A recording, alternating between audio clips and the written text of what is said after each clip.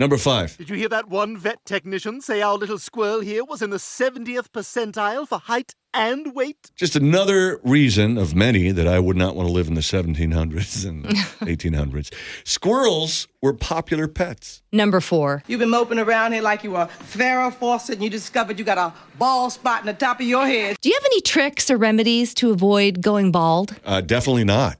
Turns out the best way is to prevent it in the first place, and the best way to do that is castration. Ouch! As long as you have your testes removed before you start going bald, you won't lose your hair. And if you get them removed after you start losing hair, you won't grow back what you lost. Well, I wish I'd known that before last Wednesday. I know.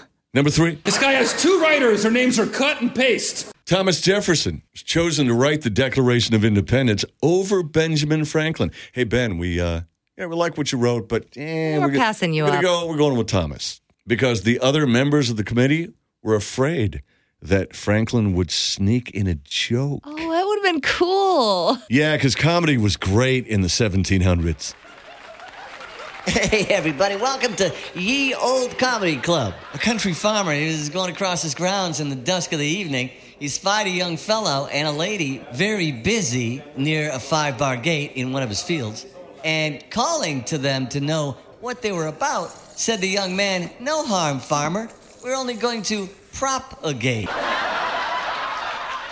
Number 2. How do we know it's not a fake? It looks like a fake. There's a fake McDonald's in City of Industry in Southern California that's just used exclusively for filming purposes. Most of the McDonald's ads you've seen on TV were shot in that building. Number 1. You've been up to the Great Lakes, right? I know Lake Erie, you've been up to Cleveland. Yeah, because I went to the Rock and Roll Hall of Fame. Yeah, well, the surface area of the 5 Great Lakes combined is roughly the same size as the entire United Kingdom. How is that even possible?